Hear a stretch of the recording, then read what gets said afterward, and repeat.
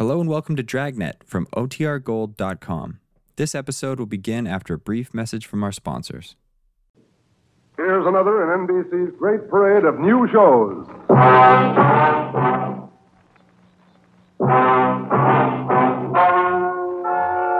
Ladies and gentlemen, the story you are about to hear is true.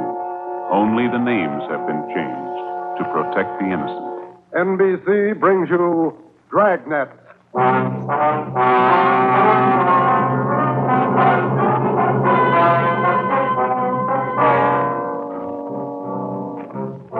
a detective sergeant. You're assigned to homicide detail. A 22-year-old girl has disappeared. A letter has been received. It demands $30,000 for the girl's return. The letter is signed, The Wolf. Your job, get him. Dragnet, the documented drama of an actual crime, investigated and solved by the men who unrelentingly stand watch on the security of your home, your family, and your life. For the next 30 minutes, in cooperation with the Los Angeles Police Department, you will travel step by step on the side of the law through an actual case transcribed from official police files. From beginning to end, from crime to punishment, Dragnet is the story of your police force in action.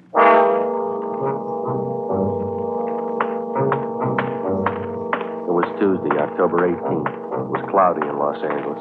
We were working the night watch out of homicide. My partner's Ben Romero. The boss is Ed Backstrand, chief of detectives. My name's Friday. I was on the way back from the stats office, and it was 3:26 a.m. when I got to room 42. Homicide. Got those mugs you asked for, Joe. Here they are. Thanks, Harris. Backstrand leave yet? In a minute, I'm going out with him. What's the address out there, the Sullivan place? 814 Castro Boulevard. You go straight out Santa Monica, take a left at Castro. I remember. You ready, Chief? Yeah. Friday, you call Romero yet? Right now. Get on it. This one we don't fool with. Yeah. Come on, Harris.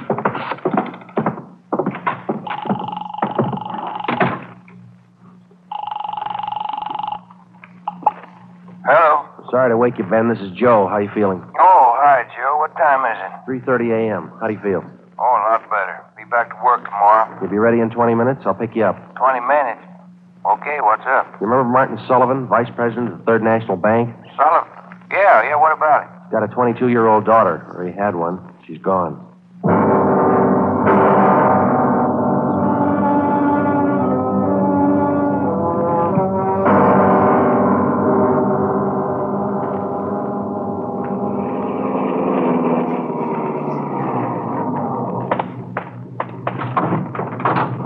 Look, you made good time, Joe. Where are we headed? Sullivan home out on Castro Boulevard. Ed's out there now with Harris. Any leads to work on? No, nothing so far. The girl disappeared a little before 1 o'clock yesterday afternoon. At 11 last night, he got a letter. They want $30,000. Sullivan hasn't got that kind of money. Yeah, I know it. Poor guy's almost out of his mind. Fill me in. How did it happen? Well, the guy took the girl out of business school. He had her called out of class. Told her father was sick, said he was a friend of the family. Well, how about the teachers? What was their story? Said the girl didn't want to go with the man at first, but he finally talked her into it. Kept telling her father was dying. That's about as low as they come. Yeah. Did he use a car? Witnesses said it was a blue sedan. They didn't get the license number or the make. Did they remember what the guy looked like? About 5'9", 160, brown suit, dark hair. Nothing else? No. Here's a copy of the letter. The usual. Read it. Yeah.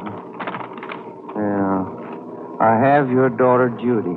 Get, what's that? $30,000. $30,000 quick if you want her back alive. Don't call police or I'll kill her. Contact you later. Signed, what was it? The Wolf. Oh, Wolf. Huh? I could think of a better name. Come on, here we are. Who's got the original note, Joe? Lee Jones down at the crime lab. He's checking it for prints and handwriting. Well, if he was... Oh, hi, David. Right on the house, boys. Just wait for you. Thanks, Dave.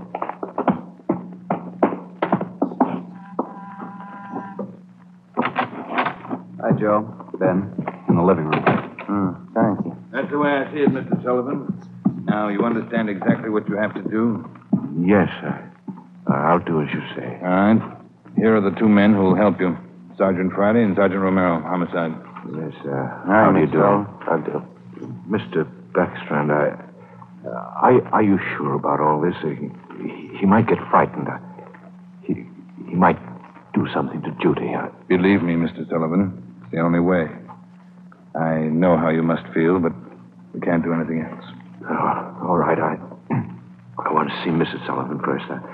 I'll be ready in a moment. Any developments? Yeah. Come on back in the dining room.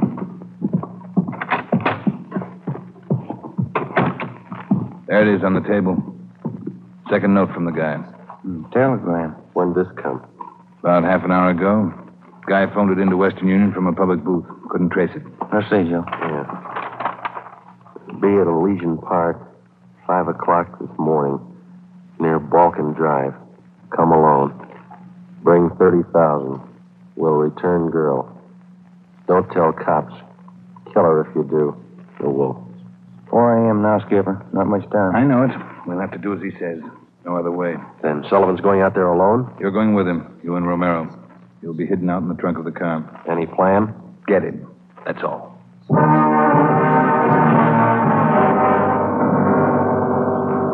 Ben and I went out the back door and into the Sullivan garage. We jammed ourselves into the trunk compartment, and Harris closed the door on us. The latch was fixed so that the door could be pushed open from the inside. A few minutes later, Mr. Sullivan came out, got in the car, and we drove off. At 3 minutes to 5, we pulled up at the meeting place in Elysian Park. We waited. Nothing happened. At 5 minutes past 5, it started to thunder. That's all we need now. Thunderstorm. Stuffing in here in this trunk, isn't it? Oh, yeah. Ben, listen. Sullivan. Must be.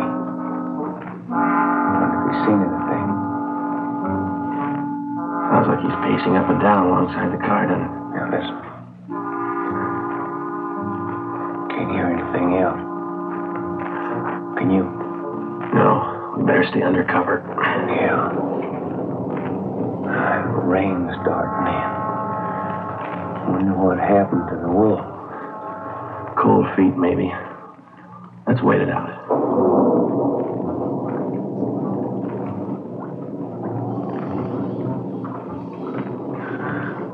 Joe. Yeah? What time you got now? Move over a little and meet my watch it. Yeah. A little past 5:30. Sergeant. Mr. Sullivan? Yes. Do you think he's coming? It's late. It's getting daylight. We better wait it out, Mr. Sullivan. Now, look, don't come back here again. If he's watching, you might tip him off. Oh, all right. All right. Poor guy. Joe? Yeah, I hear it. Coming up the road toward us. It's stopping. Yeah. Coming over to our car. You ready? Right. Talking with Sullivan. They're coming back here. Now watch it. Brandy, Romero. That you, Ed? Yeah, the meeting's off. Come on out. All right. Got a cramp in my leg. I'm cramped all over. Mr. Sullivan, drive back home. We'll contact you there. All right, Chief.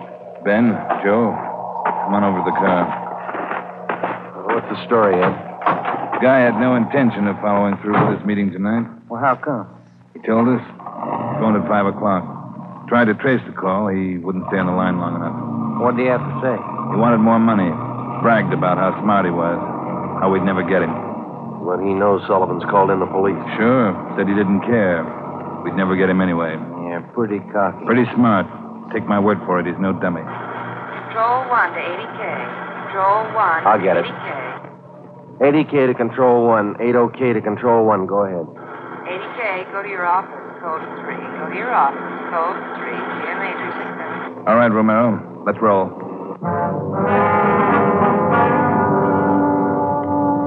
More than 12 hours had passed since word of Judy Sullivan's disappearance had been phoned in a homicide. During that time, an all-points bulletin containing the descriptions of the suspect, his car, and the girl had been sent out on the teletype to law enforcement agencies throughout the area. The The same descriptions were broadcast over the police radio every hour. The Sullivan home had been placed under strict surveillance, and Mr. Sullivan instructed not to contact the suspect without knowledge of the police. He'd raised almost $10,000 in cash to buy him off. The serial number on each one of the bills had been copied by a police stenographer and then rechecked by a homicide officer. So far, the Wolf, as he called himself, had made 3 separate contacts, but he'd covered his tracks well. We knew that he was somewhere in the city, 500 square miles of it, and we knew we had to find him fast. It was 18 minutes past 6 when we got back to homicide. Hi, Chief. Fellas. You got something for us, Mac? Here, this letter. Special delivery. Came in about 25 minutes Can ago. I see that, Mike? Stay away from Sullivan. If the kid's found dead, it's your fault. Stay away, the Wolf. All right, Mike. Get it over to the crime lab and have Lee check it for prints. Right, Chief. Lee find any prints on the second note, Mike? 2. Running through R&I now. Friday, Romero, get down there and see if they got a make. Right, Ed. Let's go, Ben. Who's watching the Sullivan house beside Harry? Carpenter and Davis. Backstrand's afraid the girl's father will try to make a deal with the guy. Has he tried it yet? No, he hasn't yet. You couldn't blame him if he did. Worried sick. Oh, yeah. Here we are. Hi, fellas. Just coming down to see you. Got something, Larry? Those 2 prints Lee Jones listed off that letter got a make on them from the single print file. Good, Larry. Let's see, huh? There it is. Pull the whole package on him. Donald Alfred Kiefer. Looks like a real bad one, doesn't he? Donald Alfred Kiefer, male, Caucasian, age 29, 5 feet 8 inches, 170 pounds, brown eyes, dark brown hair. He had 1 previous arrest for forgery in Los Angeles 10 months before. Kiefer's occupation at the time of his arrest was listed as bank clerk at the Third National Bank. Ben went back into the files and pulled the crime report. Then we called Ed Backstrand. There's the answer, Skipper. At the time Kiefer pulled that forgery job at the bank, Mr. Sullivan was one of the vice presidents. Go on. Sullivan was the one who preferred charges against Kiefer and saw that he was prosecuted. Where's this Kiefer now? Let me see. He was placed on probation, and on May 16th this year, he returned to his home in Omaha, Nebraska. That's 1380 Mackinac Avenue. All right, Romero. Get Omaha on the phone and have them check out Kiefer. Right, Skipper? Friday, take Kiefer's package and this note down to Don Myers. Have him check the handwriting. Then get over to the crime lab and see what Jones lifted off that last letter we got. All right, Ed. The faster we work, the faster we'll put this guy behind bars. Now move.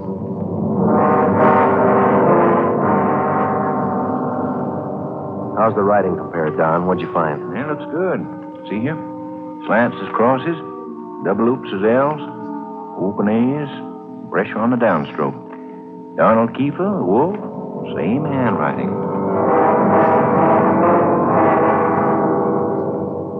Lifted 3 prints off this last note, Joe. Brought them out with the iodine fume gun. They match with the first. Thanks, Lee. Did you find anything else? I don't know if it'll help you much. We examined the paper for watermarks and texture. Both notes are written on the same kind of paper. Impressions show both pieces of paper from the same tablet. Checked the density of the carbon and the pencil he used. Both specimens match. Same pencil.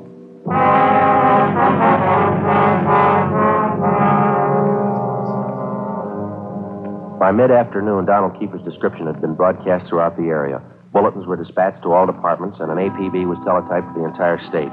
Men were stationed at every post office in the city to watch for notes that might come through the mail. The bus depots, railroad terminals, the airports, and all the main roads leading out of the city were under strict surveillance. The entire Los Angeles area was broken down into single square-mile districts, and a house-to-house canvass was started. A squad of men were assigned to cover each square mile. Outlying towns and cities were requested to do the same. By 5 o'clock that afternoon, the greatest dragnet operation in the history of the city was underway. We were sure Donald Kiefer was somewhere inside. At 12 minutes past 5, Ben got the call back from the Omaha police. Yeah, I got it. 6 X-ray 419. Nebraska plate, right. Well, thank you a lot. Yeah, bye. They had a make on the car. Lots more. The Omaha cops looking for Kiefer, too. Want him for a robbery there 2 months ago. Yeah? In that robbery, he used a stolen 1939 blue sedan. Nebraska license plate, 6 X-ray 419. How about his family and his friends back there? They all been checked? Yeah. Well, get that car description to communications, huh? APB, teletype, and broadcast. I'll tell Ed. Yeah, right, Joe. Friday, Romero. Yeah, Ed. What are you tied up with? Well, just got a call from Omaha. Make on Kiefer in the car. Give it to me. You two get out to the Sullivan house fast as you can. See Harris. What's happened, Skipper? Martin Sullivan's disappeared.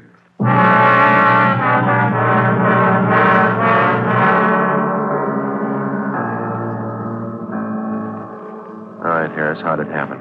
About 3 this afternoon, Mr. Sullivan got a phone call. Said he had to go down to the bank. I went with him. He had me wait in the reception room, and he went in his office. After waiting 10 minutes, I got suspicious and went in. He was gone. That's it. Did he get any more money? This morning, $5,000. Did you get the serial numbers off the bills? Yeah.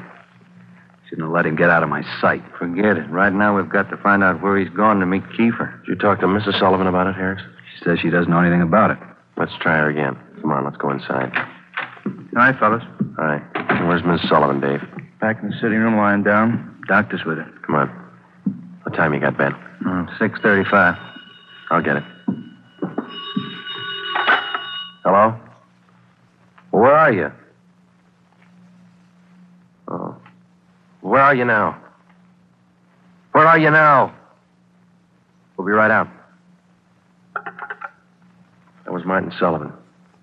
He met with Kiefer out in Laurel Canyon. Did he get his daughter back? Yeah. Wrapped in newspapers.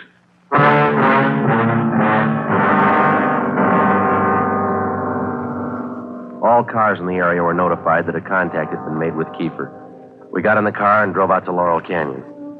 The entire area had been blocked off. We found Martin Sullivan standing in the middle of the road at the end of East Winding Way. 500 feet down the hill was a private residence where Sullivan had telephoned us. It was the only building in the immediate vicinity. A few yards beyond the point where East Winding Way ended, back in a clump of tall grass, we found the body of Martin Sullivan's daughter. We notified the crime lab, Chief Backstrand in the coroner. Despite a severe state of emotional shock, Martin Sullivan tried to tell us the story. He said Judy was all right. I believed him. I wanted her back. Judy.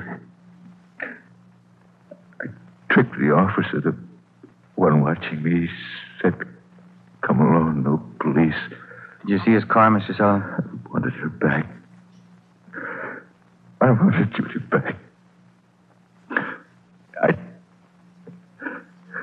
I did as he said. I drove here at 6 o'clock and I waited. I put the money on the front seat like he said. Did he get the money, Mr. Sullivan? And I got out, left parking lights on. I stood up there by the end of the road, waiting. Mr. Sullivan. And he drove up. He took the money. Then he came up to me. He had a gun. I wanted Judy back. He had a gun. Did you see his car? He said she was up there, beyond the road, tied to a tree. I wanted her back. Mr. Sullivan, did you see his car? I went to look for Judy. He drove away. She wasn't there. By the tree. Couldn't find her. On the way back, I saw her bundle on the way back.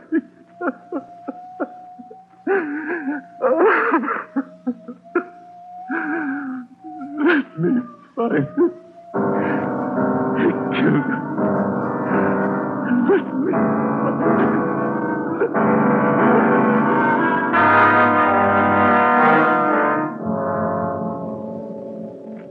Before he went into a state of complete collapse, we showed Martin Sullivan a picture of Donald Alfred Kiefer.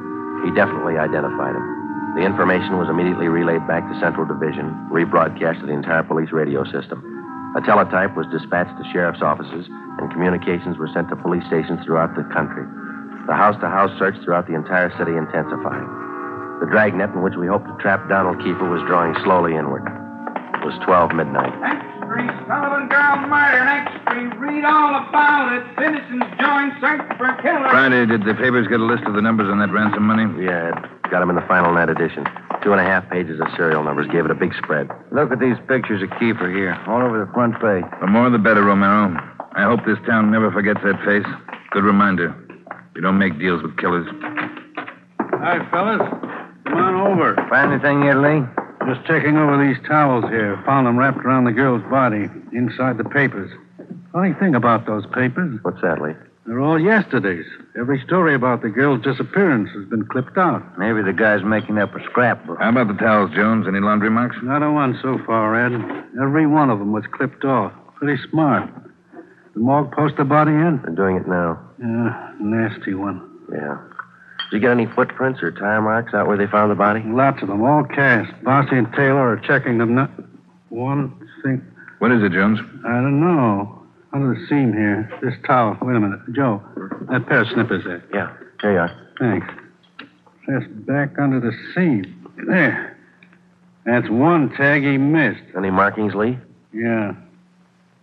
Greenway Apartments, Los Angeles.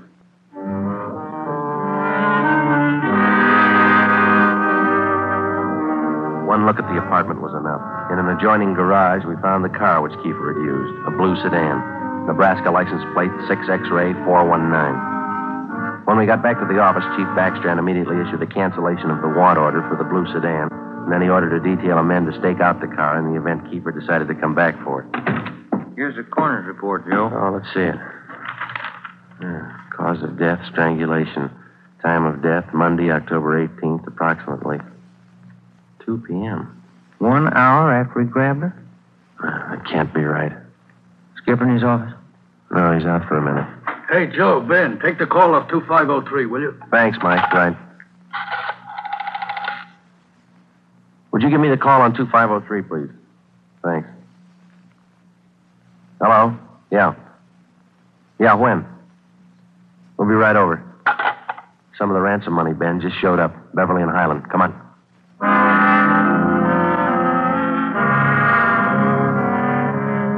The man's name was Ralph Donahue. He operated a used car lot on the corner of Beverly and Highland. He told us that early that morning he sold a dark blue late model coupe to a man who gave his name as Fred Sims. The man paid for the car in cash. Donahue told us that he checked the serial numbers on the bills after the man had driven away. Serial numbers check out, Joe, every one of them. If I only thought to look, officer, and you know I generally do. I'm the suspicious kind anyway, but, this morning I must have been asleep. You got the full description on the car, Ben? Yeah, Joe. All right, let's get it on the air right away. I saw his mug in the paper while I was waiting for you. Too late. Sorry. Yeah, thanks.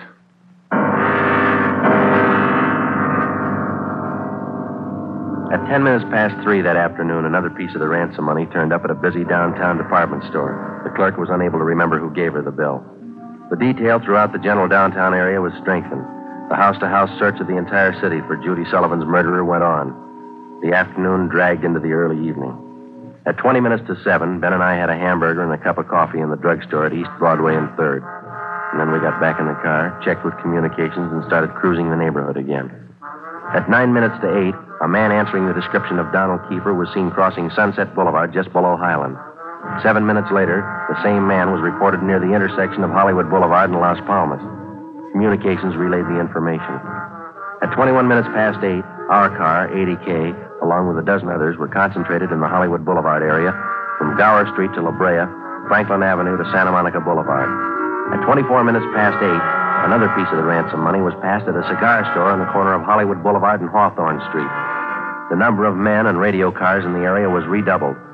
Plainclothes officers were stationed at every intersection to keep an eye on pedestrian traffic. At 18 minutes to 9, the dark blue coupe which Kiefer had bought that morning was spotted parked in an alley just below Hollywood Boulevard and Cahuenga. We called Ed Backstrand.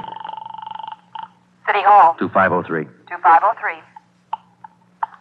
Chief of Detectives Office, Hannah. It's Friday, Mike. Chief there? Yeah, wait a minute. Just going out the door. Ed, it's for you. Backstrand? Friday, Ed. Just spotted Kiefer's car, the one he bought this morning, parked in an alley off Cahuenga. Harris and I are on our way up there now. We'll take care of the car. You take care of this call. Just came in. What do you got? The theater on the corner of Hollywood Boulevard and Fairview. The girl in the box office just took in a $10 ransom bill. Yeah? She got a good look at the man who passed the bill. She says it's Kiefer.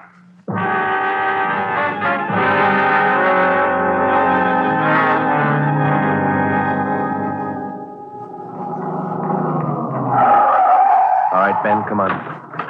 Yeah. You got the list of serial numbers? Right here. Let's check at the window. Yes, sir. How many, please? Police officers. Sergeant Romero, Sergeant Friday. Oh, yes, sir. Mr. Rayburn, the police are here. Would you step around to the side door, Sergeant? Yes, ma'am. Margie, relieve Francis for a minute. Francis, come here. Bring that $10 bill with you. Sharp girl, officer, that Francis. Sharp. Here it is, Mr. Rabin. All right, Sergeant. There you are. $10 bill and the list of serial numbers. Check out all right, Ben? That's it, Joe. Good work, man. You reported the man came in about a half hour ago. You're sure it was Kiefer? Yes, sir. I have his picture in the box office just behind the change machine. I recognized him right away. And as far as you know, he hasn't left the theater? That's right, sir. All right, Mr. Rayburn, I'm sorry. I'm afraid we'll have to interrupt the show. Anything you say, Sergeant. Anything. Ben, you keep an eye on the front exit. I'll call communications. Right, Joe. 80K to Control 4. 80K to Control 4. 80K, go ahead. Control 4, clear all frequencies. The Sullivan murder suspect, Donald Kiefer, has been located in the theater on the southeast corner of Hollywood Boulevard and Fairview. Have all units surround the area. 80K, roger. Attention all units. Attention all units. Assist 80K at the theater on the southeast corner of Hollywood Boulevard and Fairview. The Sullivan murder suspect has been located in the theater. Go ahead, 80K. Control 4, have all units converge in the general area, Hollywood Boulevard and Fairview. Unit 62R to block off the intersection at Hollywood Boulevard and North Cherokee. Stop all pedestrian and vehicular traffic. Unit 61A to block the intersection at Hollywood Boulevard and Hudson Street. Stop all pedestrian and vehicular traffic. Unit 71 and 72R to block the alley behind the theater. Unit 66 and 67R to assist at main entrance to the theater. Within a few minutes, the 1/2 mile area around the theater was completely blockaded. Every exit and entrance to the theater was covered. At 9:23, we met Harris and Ed Backstrand in the theater manager's office. Backstrand outlined our plan of operation. At 9:28, a detail of 14 men walked down the side aisles on the main floor of the theater and took up their posts on either side of the orchestra pit. The picture was stopped and every light in the theater was turned on.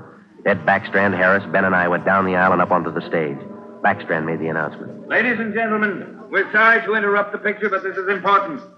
We're police officers. We've traced the murderer of Judy Sullivan to this theater. He is in this theater now. Now we're going to search the theater row by row, and we'd like to ask your cooperation. There's no need to be panicky or afraid. Those who wish to leave now may do so. Leave by the main entrance. Each one of you will be checked as you go out the door. And for the benefit of the man we're looking for, don't try to escape. Every exit is covered and the entire area is blockaded. Don't place any more lives in jeopardy. Come on, Ben.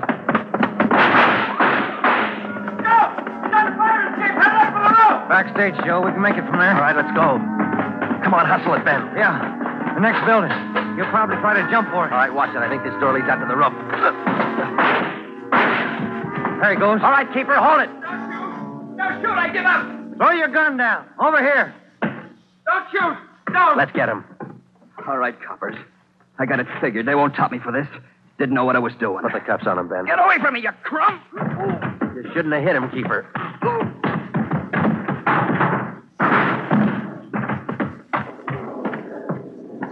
All right, Ben. Try the cuffs now. Yeah. Come on, let's get him in out of the rain. What's the hurry? Why spoil a good rain?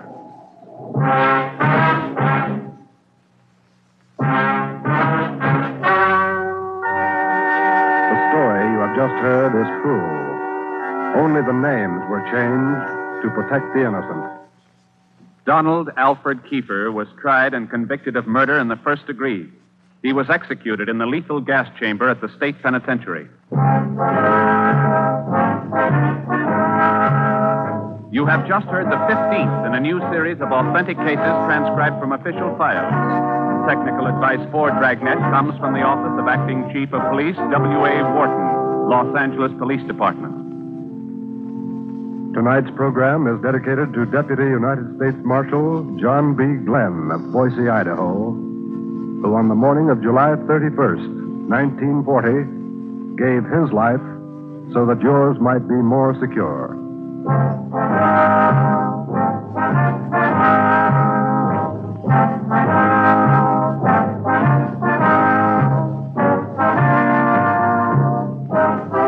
Dragnet came to you from Los Angeles.